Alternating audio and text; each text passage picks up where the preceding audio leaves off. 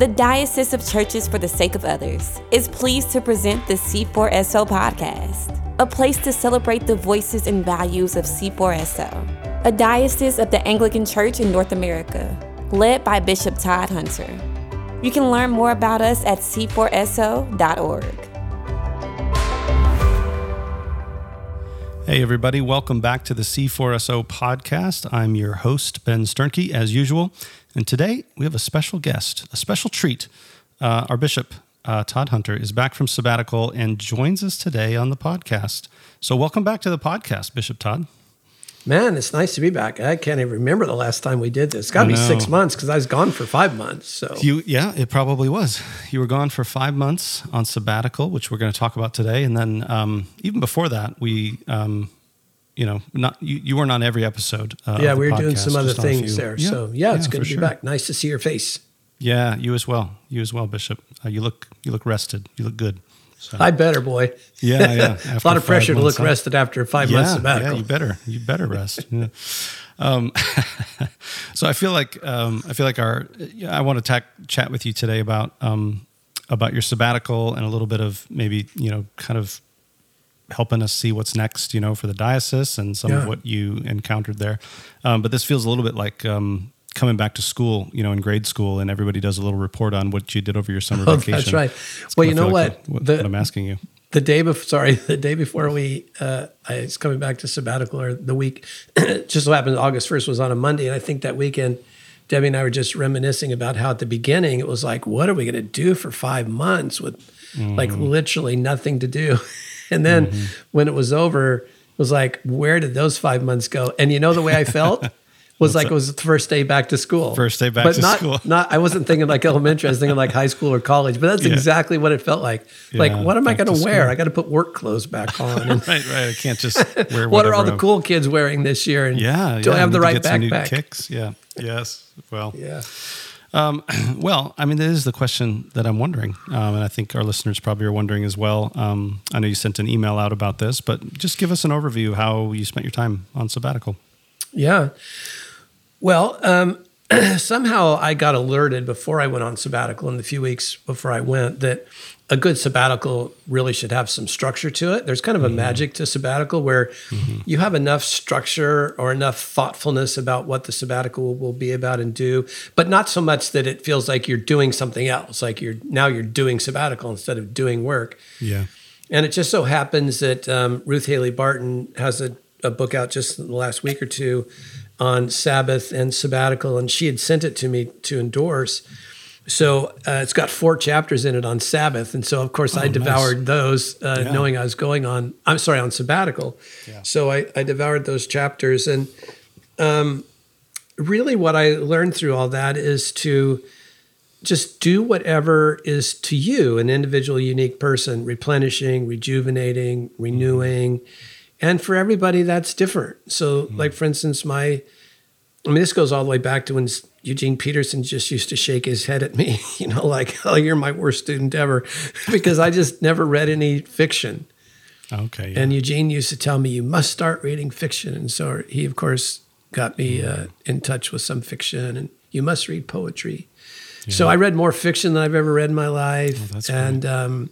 Some days if I just felt like, I got my turntable going and got my vinyl collection refreshed. And so some days and afternoons I would just draw and listen to vinyl. I literally did whatever felt in the moment, felt like it would be replenishing and rejuvenating. And because it was fantastic. I mean, it's an unspeakably great gift. It reminded me that I think this is true for all of us, I assume. Maybe there's somebody who's really good at it. But I think for most of us, we have areas of our spirituality that we feel like posers, or at least things are aspirational and not fully realized. And I say to my own shame, had never taken a sabbatical. I don't think I'd ever taken more than 2 weeks off at a time for 47 years. Yeah. Now, I was always really good about like a monthly, retreat day or that sort of stuff, but not a really focused sabbatical. And it was amazing, really great. Yeah. Well, I'm glad to hear that. What a gift to be able to do that. I was just reflecting that I think the reason I started reading fiction and poetry was Eugene Peterson as well. Yeah, oh my gosh. Not a conversation, but I think it was one of his books. Yeah. He was an evangelist for getting both sides of our brains working. Oh, it's been huge for me. So, well, and you know where that came from him was he did not ever want theology or spirituality to be abstract. Like it had to be lived and it had to be relational. Yeah. Or for Eugene, it wasn't, what it could be. Yeah, totally. What's something that you missed that you were glad to get back to on August 1st when you came back? So I'm a highly relational person, and anybody listening who's like me knows that that's essentially good. Sure. I mean, it's kind of hard to be a pastor if you don't like people. So I'm highly relational, and I think, most people would probably say I have pretty high emotional intelligence and all that. But so I missed that. Yeah. But, there's a downside to that, and it's part of what makes us all tired, is that even if you love people sincerely and would do anything for them, there's still a draw on your energy to execute on that. And so I think I just have discovered how much it was a both and, that I really did miss my interactions with people. Mm-hmm. But also coming to a different awareness that we all pay a price as we let ourselves be known, as we put ourselves out there, as we care for people, as much as we love it. Yeah. It's something that does require rest, even if you love it. Yeah, yeah. So maybe the sabbatical was sort of taking this longer rest from some of those pastoral kind of relational interactions. It just sort of highlighted for you what it actually does to you to be involved in these kinds of things day after day. Yes. Greater awareness. Yeah. On the flip side, what's one thing that you did not miss about your daily work as a bishop? You know what I realized quickly? Like I would have guessed it would have been like crisis or, that sort of stuff. But you know what I quickly realized the first 2 or 3 days back was I did not miss the grind of emails. Oh my gosh. This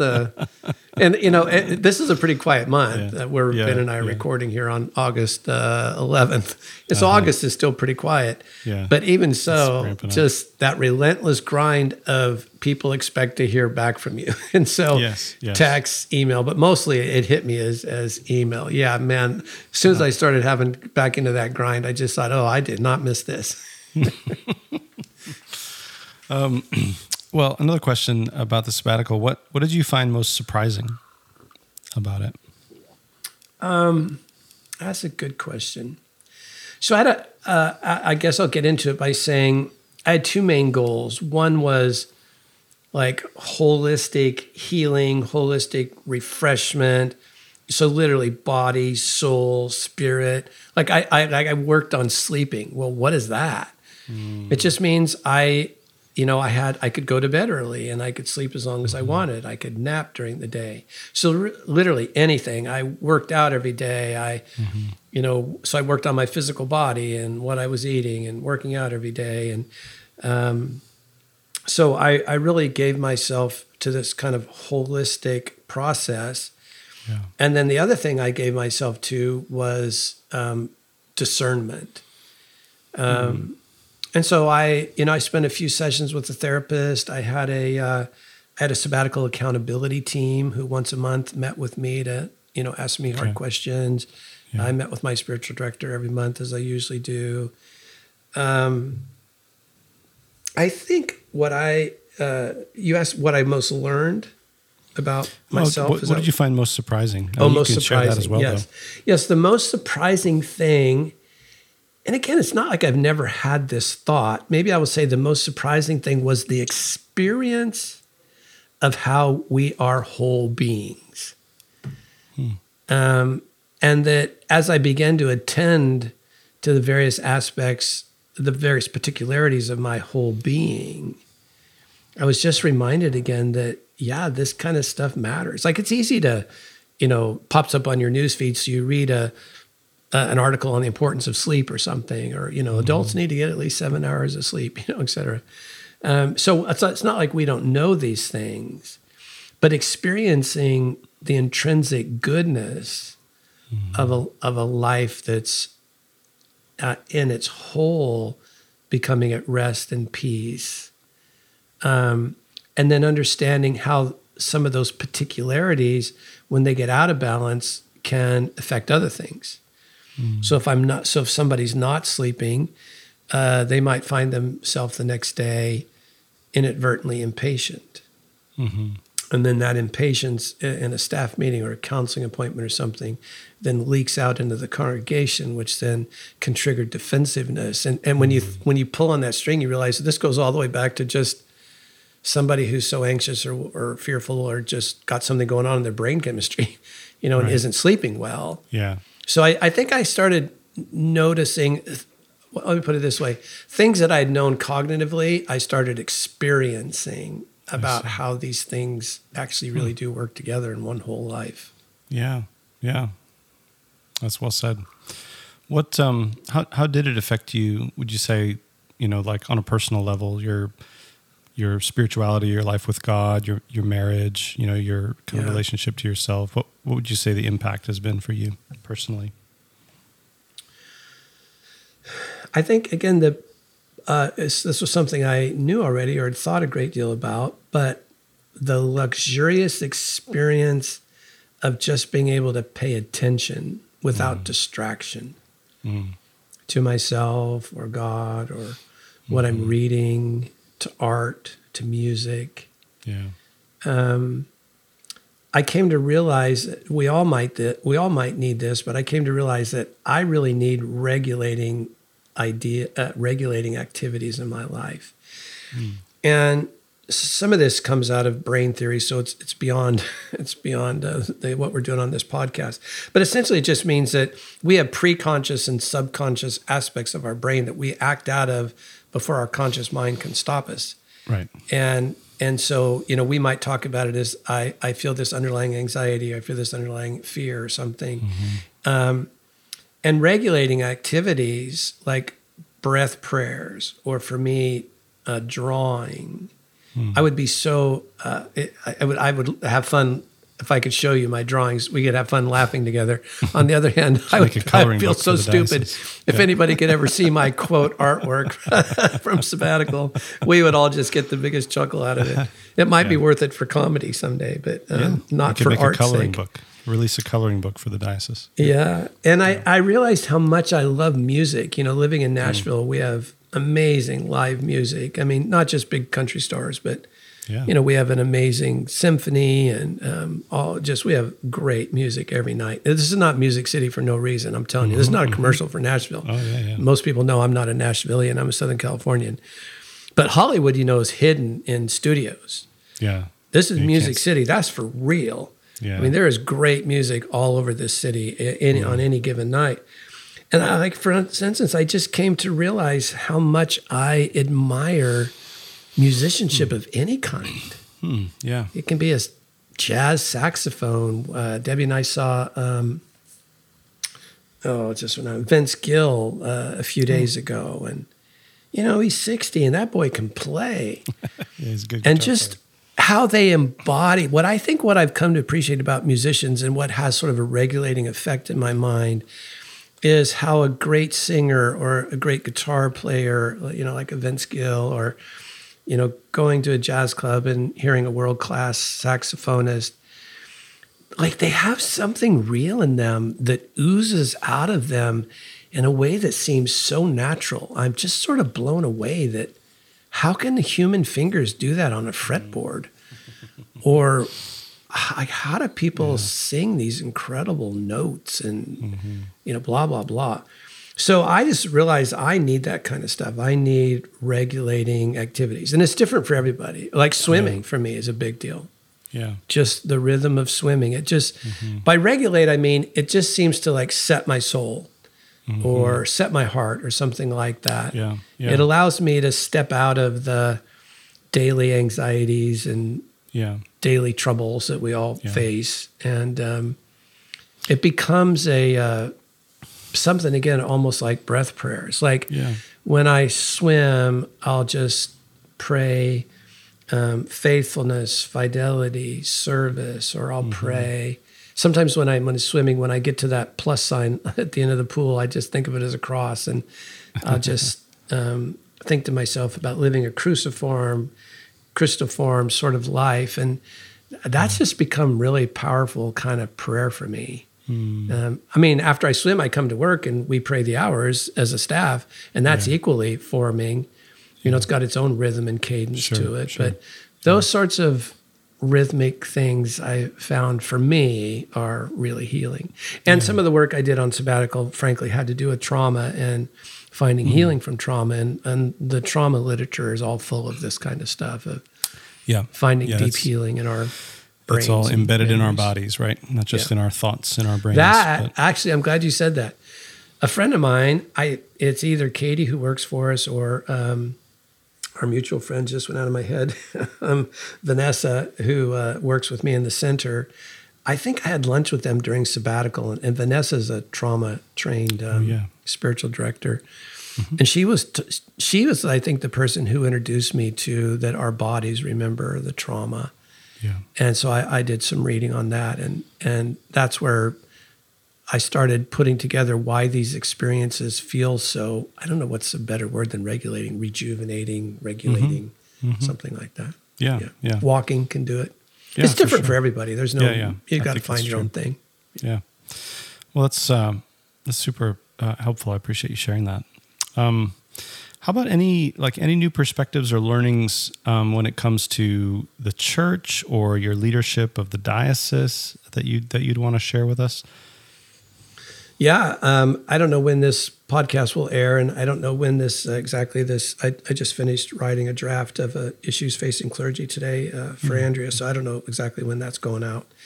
So this will be similar to what I wrote, but I mean, I've known my whole life that I tend to be a perfectionist, and that means that I tend to be a fixer, and it just came sort of crashing down on me, not in a bad way, in a good way. It came crashing down, doesn't seem like a good metaphor, but it came like washing over me there you go. On Sabbatical that I'm just not going to fix this world.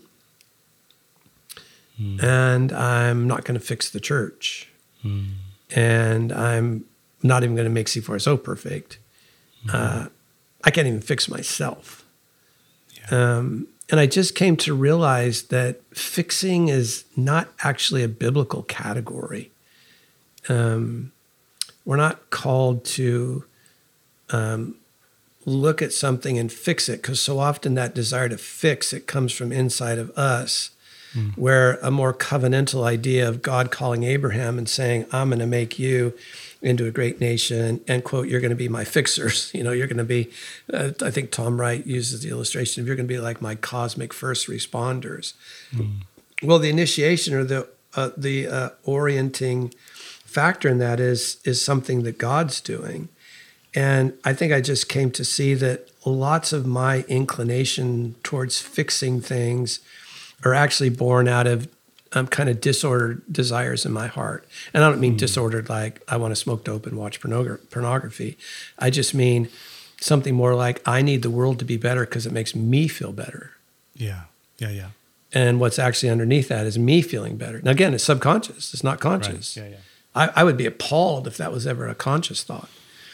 But it's sort of like I need things to be at peace so I can be at peace, you know. Like in its worst case scenario, like somebody with OCD, like it just, the world has to be a certain way or I don't feel at peace. Right. And so that was, I think, maybe other than some issues of discernment, that was probably the biggest spiritual takeaway is to, I've got to, and I would suggest for others, find my way into caring about things like justice or raising up young leaders or whatever it is, ways of doing that doesn't come out of this perfectionistic need to fix things, but finds the same activities need to find a different impetus. Because it's not so much that the activities are wrong, but the impetus can lead us down, less good paths. Yeah. I think that's really helpful to hear. I'm reminded of I think it's a Leslie Newbegin quote. I'm trying to load up my quotes here to see if I can find it. But he talks about for the disciple of Jesus the motivation for mission. Here, let me see if I can find this. The motivation for mission is simply, okay, I'm just going to paraphrase it because I can't find it all the way here. But the motivation, here it is, I found it. The deepest motive for mission is simply the desire to be with Jesus where he is, on the frontier between the reign of God and the usurped dominion of the devil. And I found Wish I'd have written that sentence. Isn't that good? That's a good sentence. And I just was that for me encapsulates a lot of what you're talking about there in terms of the motivation for mission isn't to fix the world. It's to be with Jesus. That's where Jesus is. And the disciple of Jesus wants to be there with Jesus. Yeah. So I appreciate it. Yeah, not in that good of words, but that's the pivot. Now that I think about it, that's the pivot I make in this article, is that I suggest, instead of fixing, what if the idea was being the cooperative friends of Jesus? So similar sort of idea. We get to participate in something. Yes, I hope I used that word. Responsible for. Yeah, I hope I used that word in the article, because that's a great word. Well, if it's still because a draft, participating assumes you and I doing something together, or it assumes God or the Holy Spirit. Yeah. So anytime you're assuming something other than just our own neurotic needs to fix something, we've made a giant step in the right direction. Yeah. It's so I've found that word very, very helpful. I know it translates certain Greek words that I've found helpful. Well, what's I know you're going to be doing some meetings and talking a bit more about this with various groups of people, but what's next for C4SO? What can we expect as we walk into the future together? What can you share with us about kind of what you're sensing? Well, I think the remainder of August will again be pretty slow, because people are still on vacation and kids are getting back to school and kids are going to college and stuff. So August will probably be a little slow. Give me a time to just catch up with our leadership and all that. Sure. And I have been doing that. I traveled this week, though, to see our clergy in Northern California and Southern California. Okay. And then towards the end of September, we have a really important bishops' meeting. It's called a conclave. Okay. And that just means it's not a normally scheduled bishops' meeting. It's a meeting scheduled where bishops can just talk in private. So there's no PR release at the end of it. There's no recordings. It's meant to be an utterly confidential place where bishops can just talk about important things they need to talk about, without it being a part of a normal kind of business meeting like provincial council or provincial assembly or something.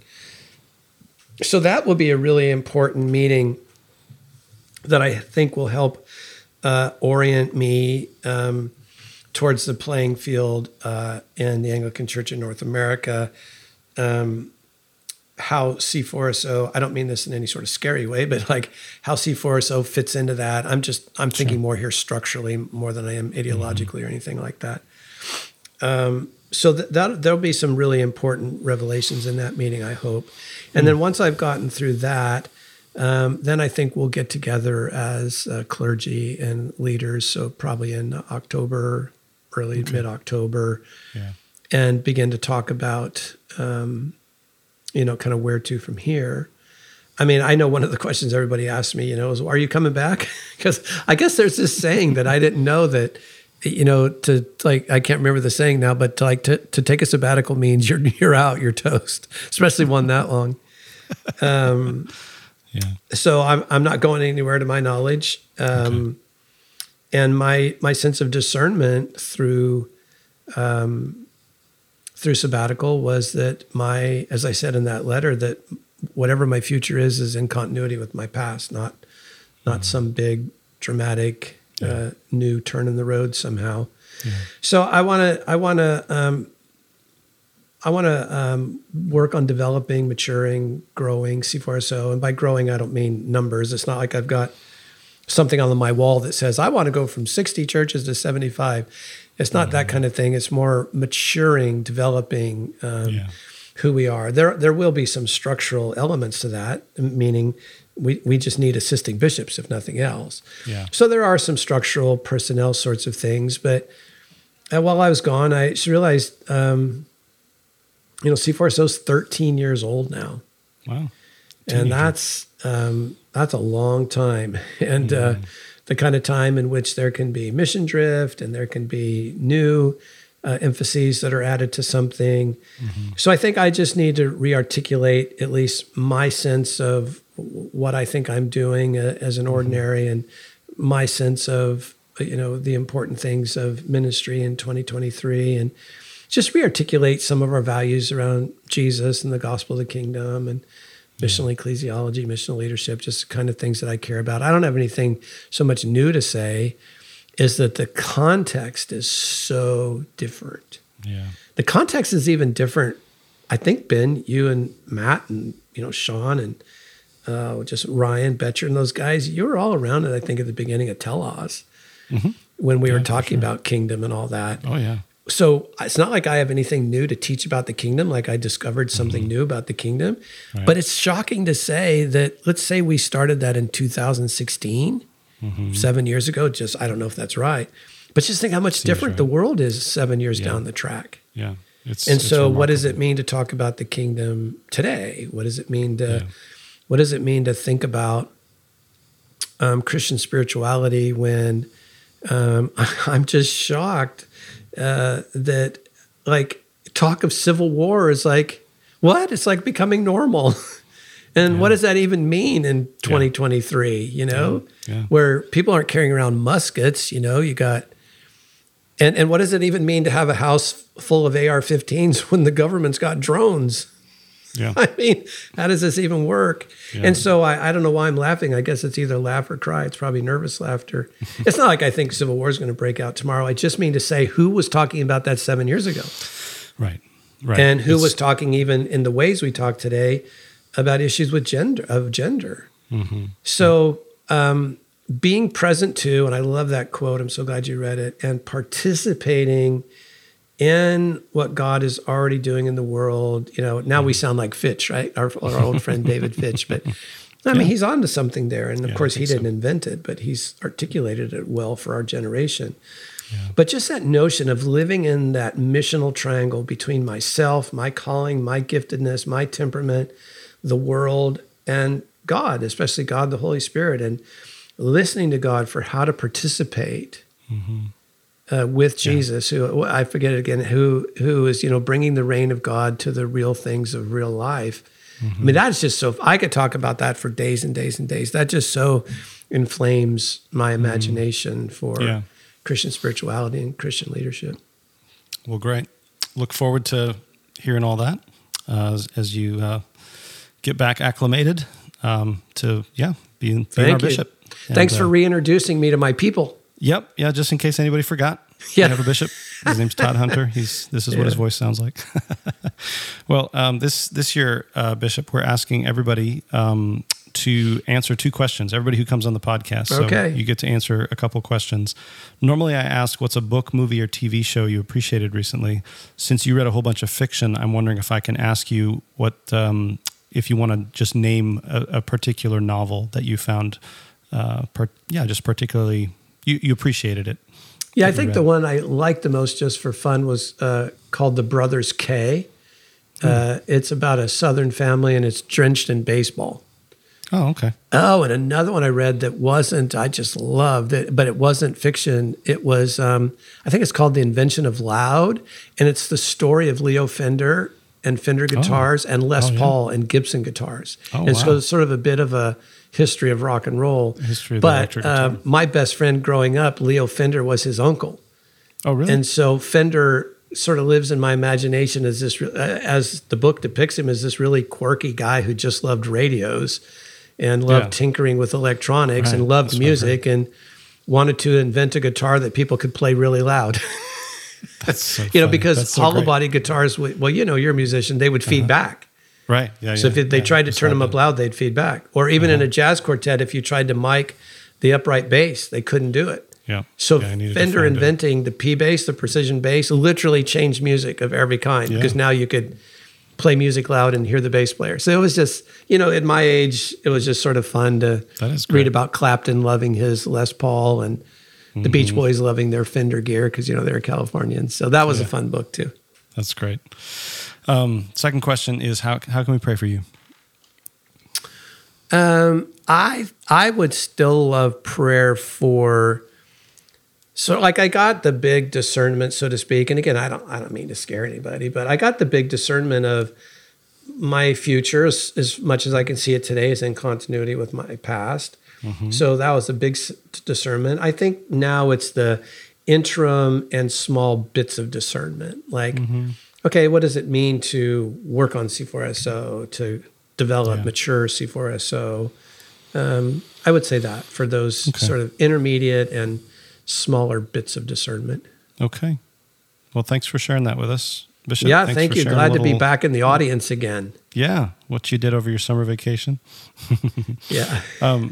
I wondered if you'd pray a blessing over our listeners and over our diocese as we go.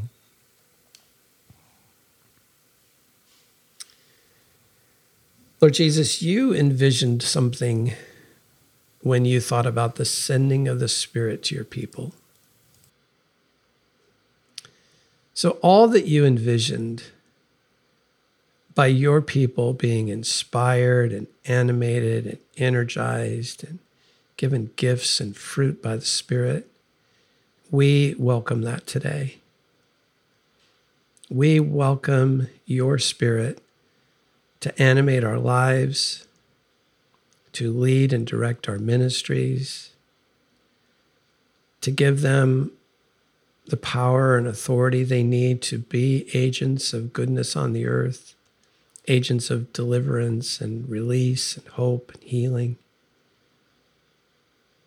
We want to be your people, and we ask for your blessing. We ask for your anointing to be it. In Jesus' name. Amen. Amen. Good to be with you, Todd. We'll talk again soon, okay? Thank you, Ben. Good to see you too.